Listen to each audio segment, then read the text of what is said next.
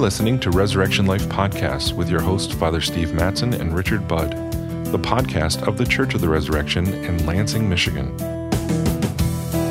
In today's episode, we talk with Liz O'Neill about some upcoming events for women in the parish.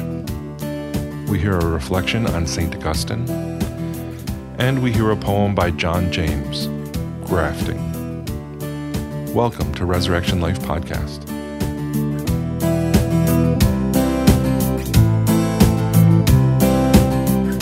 Welcome back to Resurrection Life Podcast. This is your host, Richard Budd, and with me is... As always, you usually say, Father Steve. And, Father, the church is often accused of being too masculine. And so today we're bringing in a little bit of the feminine genius. That's right. And to prove that we aren't just masculine. Exactly. Right? And so we also have with us today Liz O'Neill. Welcome, Liz. Thank you for having me. So today, if, we always record these ahead of time. So if all goes well, cross the fingers, this will come out on the holy day of All Saints. All Saints Day, exactly. And I'm probably going to completely butcher this. I think it was from G.K. Chesterton, but he said that the church's greatest theologians are the saints. Because it's in the saints that we see the church's life and her belief lived out in the way that it's supposed to be. And I was just listening to something that Peter Kraft said about comparing religions. And we can find strengths in different religions. But he argued, and he's not surely original in this, he said that the religion, the faith that has the most saints will win the most converts. And let's look at the people who are heroically virtuous and look at what their religious background is. That doesn't mean there aren't any outside of the Christian fold. There have been heroic men and women of faith in many different religious communities, and some who ostensibly have no religious faith at all, but they're responding to the light that is within them. But that sense of the saints and their witness, and they're praying for us too, thanks be to God. So we honor them. We'll have 3 masses on All Saints Day, so 8:15 as usual, noon, and then 6:30 p.m. on Tuesday. Yeah. And then tomorrow we'll celebrate All Souls Day, and we'll do the same thing. That'll be 8:15, 12 noon, and 6 p.m. on Wednesday for All Souls. Because our Wednesday evening Mass is now 6 p.m. Okay. So the reason that we invited Liz on today is because as we move now towards the end of the year, we're going to have a few different events in Advent and into the end of the year that we wanted to talk about. And so, Liz, what do we have coming up for our and maybe we'll just remind people, and maybe you've said it, Rich, and I wasn't paying attention. So Liz is involved with overseeing our healing ministry. She works alongside Sean and the other members of our healing team, but also ministry to women. So just excited about the things that we've done and things that are upcoming for the women of the parish in a particular way. Right, okay. So last year we were, last academic year, I guess, or I'm not sure if that's the right way to put it, but we were able to do a number of events for women, both in Advent and in Lent, and it gave us a sense for the kind of appetite that is there for women to meet together and to pray and also to kind of share their lives. So we want to build on that, and then in Advent this year, the plan is that we have quite a few things lined up that we hope will actually, be available in different ways to different people. The first thing that we're going to do is we are going to use Sister Miriam's book, Behold, which is her 2022 guided Advent journal from Ave Maria Press. And we will be meeting, Joanne Hanley and myself will be meeting every week in a daytime group to discuss the book, which is a daily book with videos that we can watch, and more details about that will follow on the website. So that'll be a daytime group, but there will also be an evening event round about December 15th, which we will again post on the website. Please look and see. It should be up by then, by the time you're listening to this podcast. The other thing... That's what's kind of hard when we're doing this ahead of time. Yeah. So we say, right now we've been... In our last session, we talked about the beauty of fall, but now it's going to be not so beautiful. Right? So we're anticipating the change. Exactly. And today it's a gorgeous day. The sun is splitting the skies, and we're trying to think about Christmas and Advent and everything. So it is a bit odd. However, we have a wonderful event planned for December 3rd. For all the women of the parish. That's a Saturday, is that right? It's a Saturday morning after the 8:15 Mass till noon. And Debbie Herbeck of Renewal Ministries, that many of us know and love, is coming to give us a retreat. And the title of it is More Than Conquerors. And she's going to be talking about really expecting God to work in the lives of our families, and asking him to give us hope again about all those things that we've kind of lost sight of, and trusting and abandoning ourselves to him as women. So that retreat, December 3rd, just a Saturday morning, shouldn't be too much for people to take away from busy weekends. It'll be over Mercy Hall, right? Be in Mercy Hall, and we will provide something to eat when you arrive. And I think you were thinking about, for that December 15th evening, kind of a following up. So the retreat will kind of set the tone. Perhaps people are reading through Sister Miriam's book, Behold, on their own, or part of the group that you're doing with Joanne Hanley. But then that 15th will be kind of as we get closer to the more proximal celebration of the birth, all that busyness, be a good time to take another spiritual check. How are we doing? And getting ready for the great busyness, but also hopefully prayerfulness of the celebration of the birth of Christ. Right, because, it's often said that women are the ones that set the tone for family celebrations, and also the kind of feeling that you get when you're heading towards a big feast and a big holiday. And that setting the tone is exhausting if you're not drawing some strength from the true meaning of the season. So we want to really support our women in keeping their eyes on the gospel and on the crib, rather than on the usual materialism that just takes hold round about this time. There's an analogy from a really great spiritual book called the Soul of the Apostolate. That the writer, I'm blanking on the author's name right now, but he says that we want to do our work as channels rather than as reservoirs.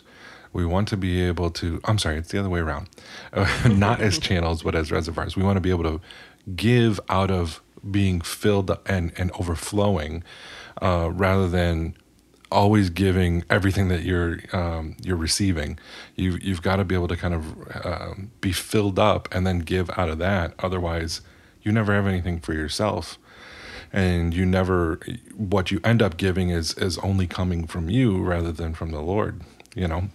And women are often the heart of the home. If the husband's the head, the woman's the heart. And when we're in these times of spiritual importance, like Christmas, to be able to overcome that commercialization and be able to focus on actually what is this season all about, we need to be rooted in what God's doing. I think that's right. And actually women are really uniquely gifted in that ability to draw that strength out and to make things happen.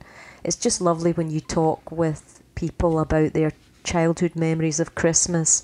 We always did this or we always did that, and you speak to the parents and they say, we did that twice.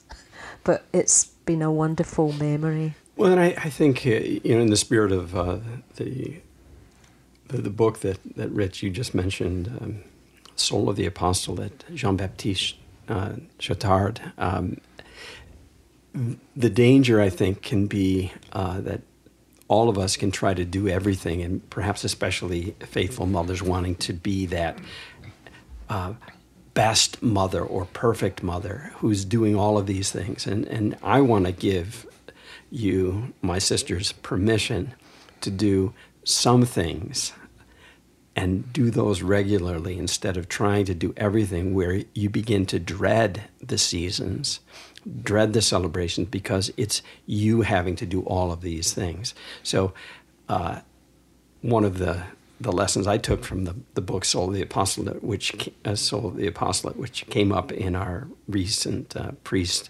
convocation, is the idea that our busyness needs to be constrained by our prayerfulness. So to have the work that we're doing, as you were saying, Rich, flow out of our prayer instead of trying to squeeze a little bit of time in for prayer. So setting aside time to meet with others. That's the other thing that I'm so grateful that you're working with these mothers who, I think being able to have someone to bounce ideas off of. And maybe talk a little bit about what you've seen as fruits of those earlier discussions, either with the women in Lent or Advent last. Mm-hmm. So how have you seen it bearing fruit, Liz?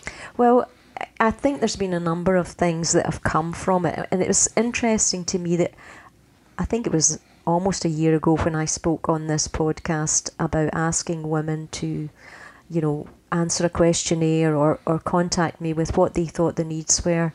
And the responses that we got were divided between spiritual events and fellowship type events were required. Mm-hmm.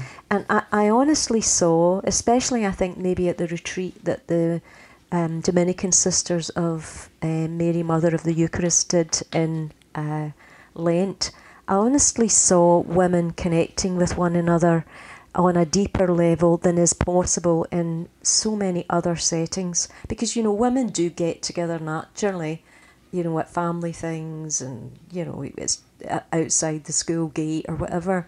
But that ability to come together and share your heart and talk about the things that are most on your heart in terms of your faith and also your concerns, you could just sense in the room a feeling of being heard and not being alone. There's a tremendous thing, and I think this is for young mothers especially, that they express is a feeling of isolation. Mm-hmm. Because very often the home is so far away from where everything else is happening.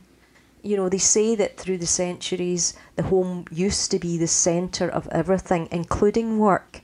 That at meal times, everyone came back to the home and everyone experienced that as a centre. And as the centuries have gone on through the sort of industrialisation and I guess the technological advances, the home has become increasingly a place of isolation out in the suburbs where women say goodbye. If they're a stay-at-home mom or part-time, they say goodbye to everybody in the morning and they're left on their own.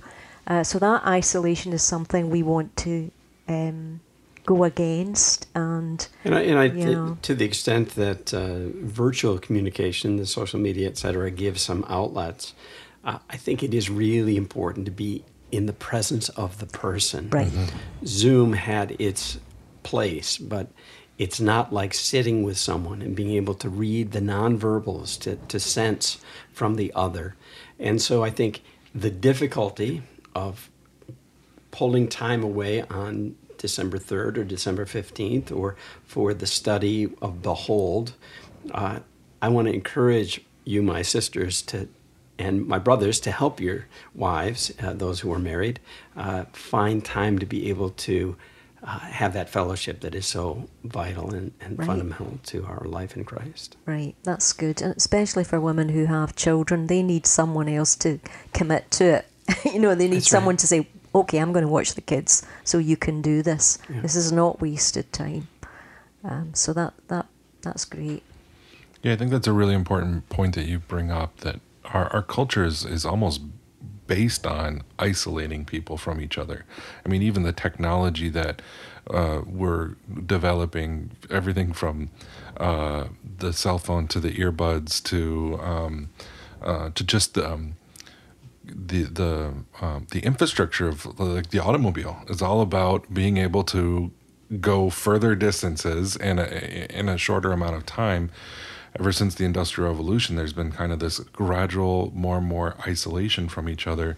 I thought it was an interesting thing that you brought up about that work had traditionally been in the home. That was one of the things that we actually noticed during the pandemic was our family life was just much more healthy because I was at home all day long. Right. And not only could I help, reinforce some discipline from time to time, but I wasn't spending as much time on the road commuting. So I was there for more time with the family.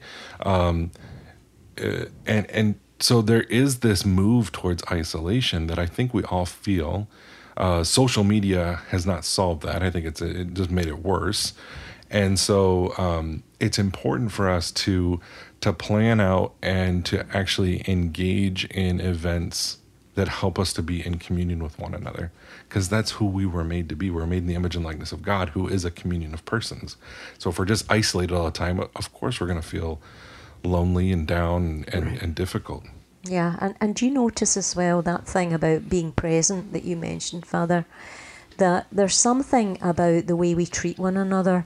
I feel like we've noticed that there's a breakdown in common sort of manners and the way people speak to one another, perhaps on social media, or typically, you see things, episodes of road rage where you think if this person was actually standing right next to this other person, they would never speak to them in that way. There's a sort of permission that we give ourselves when we are not present to treat people in a shabby sort of fashion. There's something about being in someone's presence that you hold back because you realise you're with some other human being. Well, you can see the response. It's not asynchronous. It's happening right now. So you don't put a little Twitter bomb and then just watch it explode later. You have to see the effects of your words. And I am worried about the state of kind of civil discourse, and it's eroded for sure. And I think face-to-face is more likely, but increasingly people won't even talk with us. And then we're still thinking about what we're talking about. We're still in the run-up to the election. And so let me encourage you to continue to talk, as we did at the last podcast, about Proposal 3, and talk to your friends and family members about the extreme elements and the dangers of Proposal 3, so that we can get as many people out there as possible to vote no on that.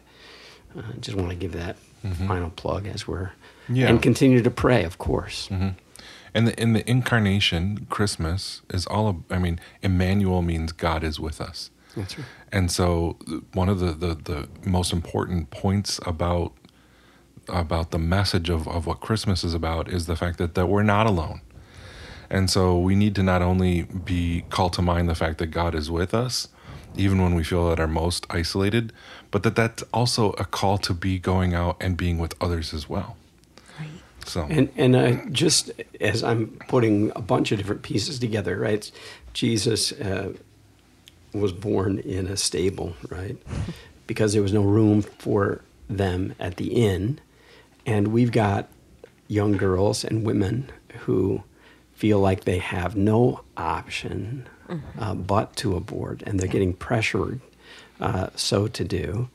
So for us, as the church has always done, to promote options, adoption, support for unwed mothers, for those who are expecting, we need to lead in that and more, and not just denounce the extreme elements of Proposal 3, but say, no, we're not just caring about the child till birth.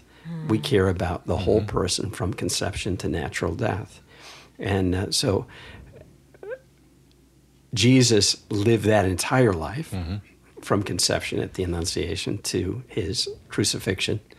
And he's living still. And we've got saints who are praying for us, hoping that we will be salt, light, and leaven in the world around us.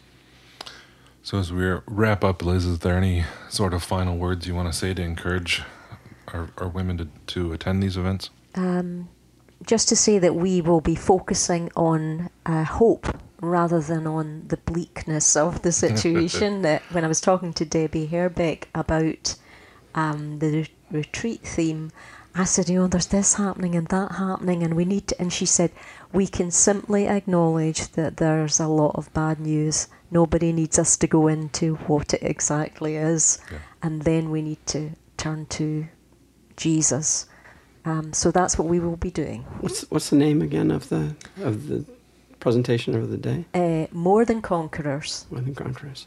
No, I do think that we've been praying at the end of Mass, John 1, the light shines in the darkness, and the darkness has not overcome it. Our job is to be the light in our world, beginning with ourselves and our families, our parish, and then community.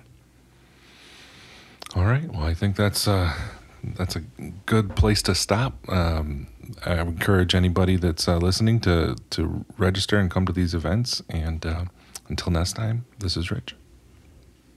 Liz. And this is Father Steve. And may all the saints, through their prayers, help us join them one day. God bless. Amen. Amen.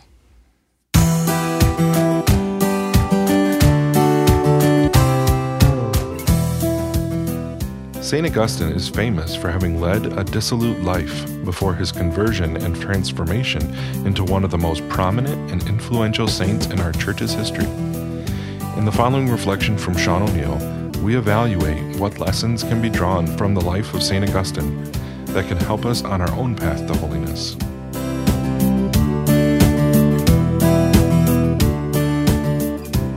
St. Augustine. St. Augustine was born in the year 354 at Tagaste in Africa. He was brought up in the Christian faith, but without receiving baptism. As a schoolboy, he demonstrated brilliant talents, but also violent passions, and unfortunately lost both his faith and his innocence early on.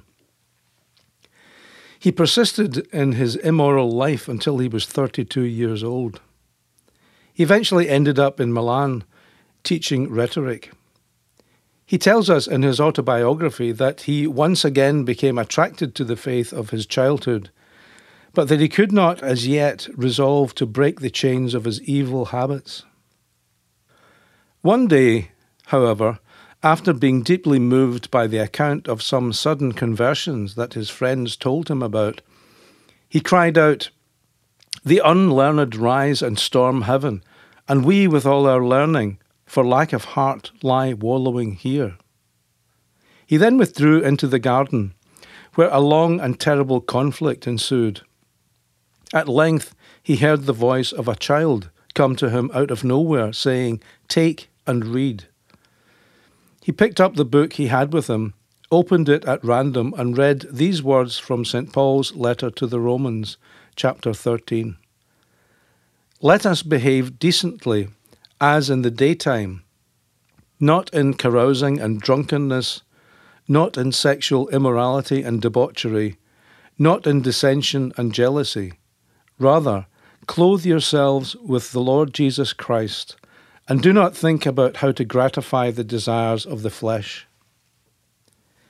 His internal battle came to a sudden end, and he resolved to become a Christian. He received baptism, returned home, and gave everything to the poor. At Hippo, where he settled, he was consecrated bishop in 395. For 35 years, he was the centre of ecclesiastical life in Africa and the Church's greatest champion against heresy. He died in 430. St. Augustine is a reminder that the Christian life is not meant to be a regime of following moral rules only, but a relationship with a person. His profound statement of this truth is summed up in the words from his confession. "Late have I loved you, beauty so ancient and so new. Late have I loved you. Lo, you were within, but I outside, seeking there for you. And upon the shapely things you have made I rushed headlong, I misshapen. You were with me, but I was not with you. They held me back far from you, those things which would have no being were they not in you. You called, shouted, broke through my deafness. You flared, blazed, banished my blindness. You lavished your fragrance. I gasped, and now I pant for you. I tasted you, and I hunger and thirst. You touched me, and I burned for your peace. Augustine calls God beauty, and it is because of his encounter with the beauty of God that Augustine was converted, not because of rational argument alone. Augustine was a highly intelligent man and was familiar with all of the arguments for and against Christianity. In fact, as a rhetorician, he had argued successfully and tirelessly against the heresy of Manichaeism, which denied the omnipotence of God. Augustine spent many years leading a hedonistic lifestyle. He boasted, along with his friends, of numerous sexual conquests and eventually kept a mistress for 15 years. He had many times felt the attraction of the Christian way of life, but simply couldn't give up his life of sin. It was Augustine who uttered that tortured and somewhat insincere prayer, "Lord, grant me chastity and continence, but not yet." Augustine led a life of sexual licentiousness until he came under the influence of St. Ambrose, who was Bishop of Milan. Ambrose adopted Augustine as his spiritual son after his father died. For Augustine, this was like a homecoming. Right at the start of his autobiography, Augustine writes this prayer: "Great are you, O Lord, and greatly to be praised. Great is your power, and of your wisdom there is no end. And man, being a part of your creation, desires to praise you. Man who bears about with him his mortality, the witness of his sin, even the witness that you resist the proud. Yet man, this part of your creation, desires to praise you. You move us to delight in praising you, for you have made us for yourself, and our hearts are restless until they rest in you." This prayer acknowledges God's majesty and all-powerful wisdom and love. But it also reminds us that in this life we are all in search of fulfillment. God created us with this craving, and the only way of satisfying it is to give our lives to God and live for Him. In the world we live in, it's difficult to find fulfillment only in God, because there are so many other things that vie for our attention, so many other things that promise comfort, satisfaction, and relief from pain. There's a reason why Christianity survived, and in fact thrived under persecution. When the possibility of finding safety, or the prospect of an easy life, or the enticements of false comfort disappears, we are faced with the choice of either to curse the darkness or to find our hope in God.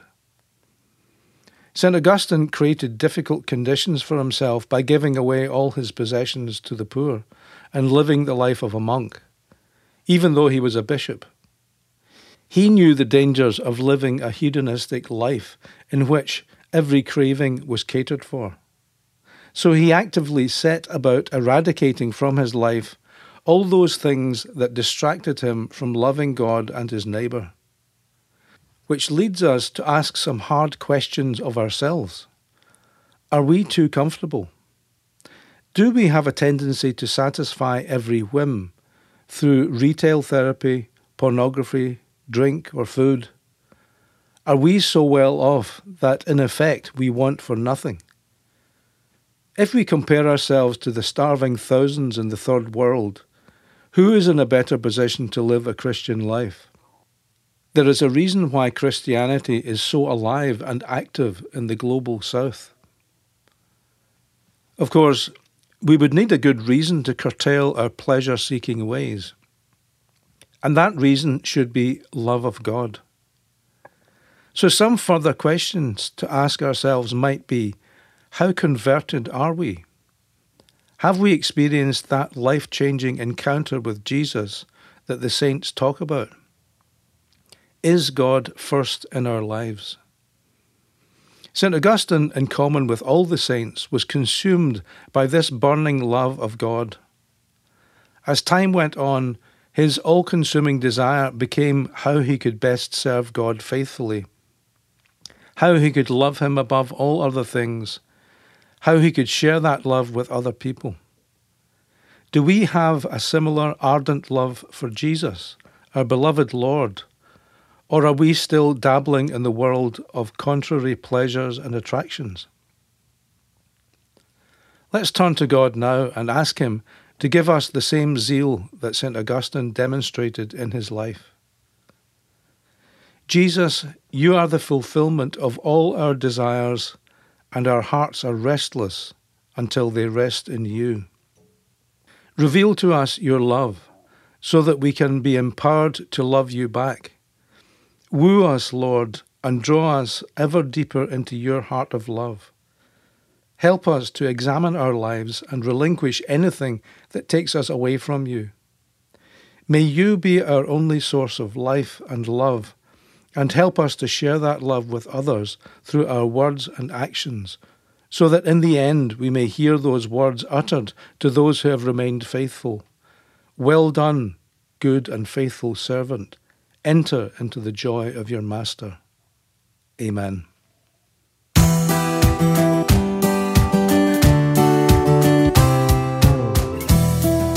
We finished this episode with a poem by John James, Grafting.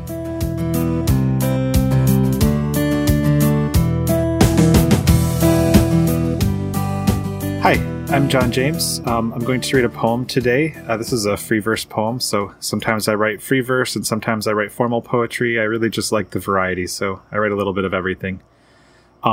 If you don't know me, I converted to the Roman Catholic faith from Protestantism. I was a Protestant all my life and joined the Catholic Church about 5 years ago now, here at Resurrection.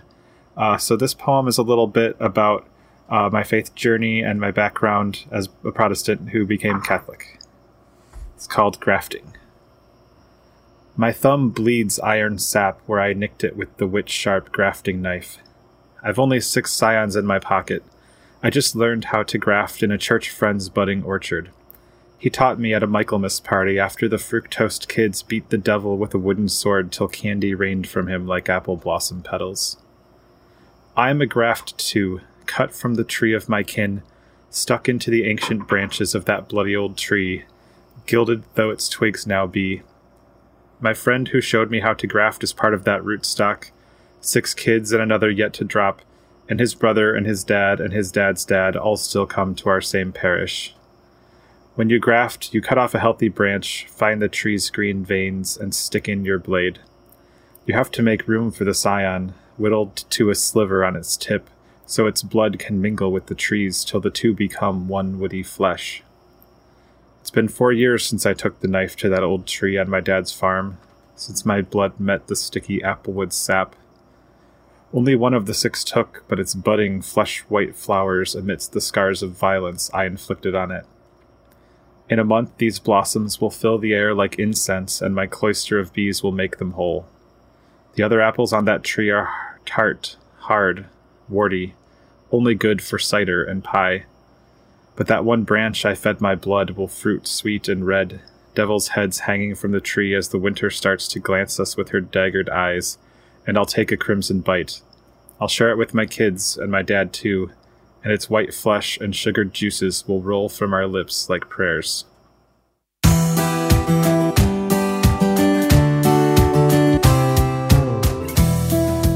We hope you have enjoyed this episode of Resurrection Life Podcast. Please tune in next time for more conversation, reflections, and Catholic culture. We'd love to hear from you. If you'd like to drop us a line to give us feedback or suggest future topics to feature, write us at podcast@corelansing.org. You can find the Church of the Resurrection online at corelansing.org. Thanks for listening, and God bless.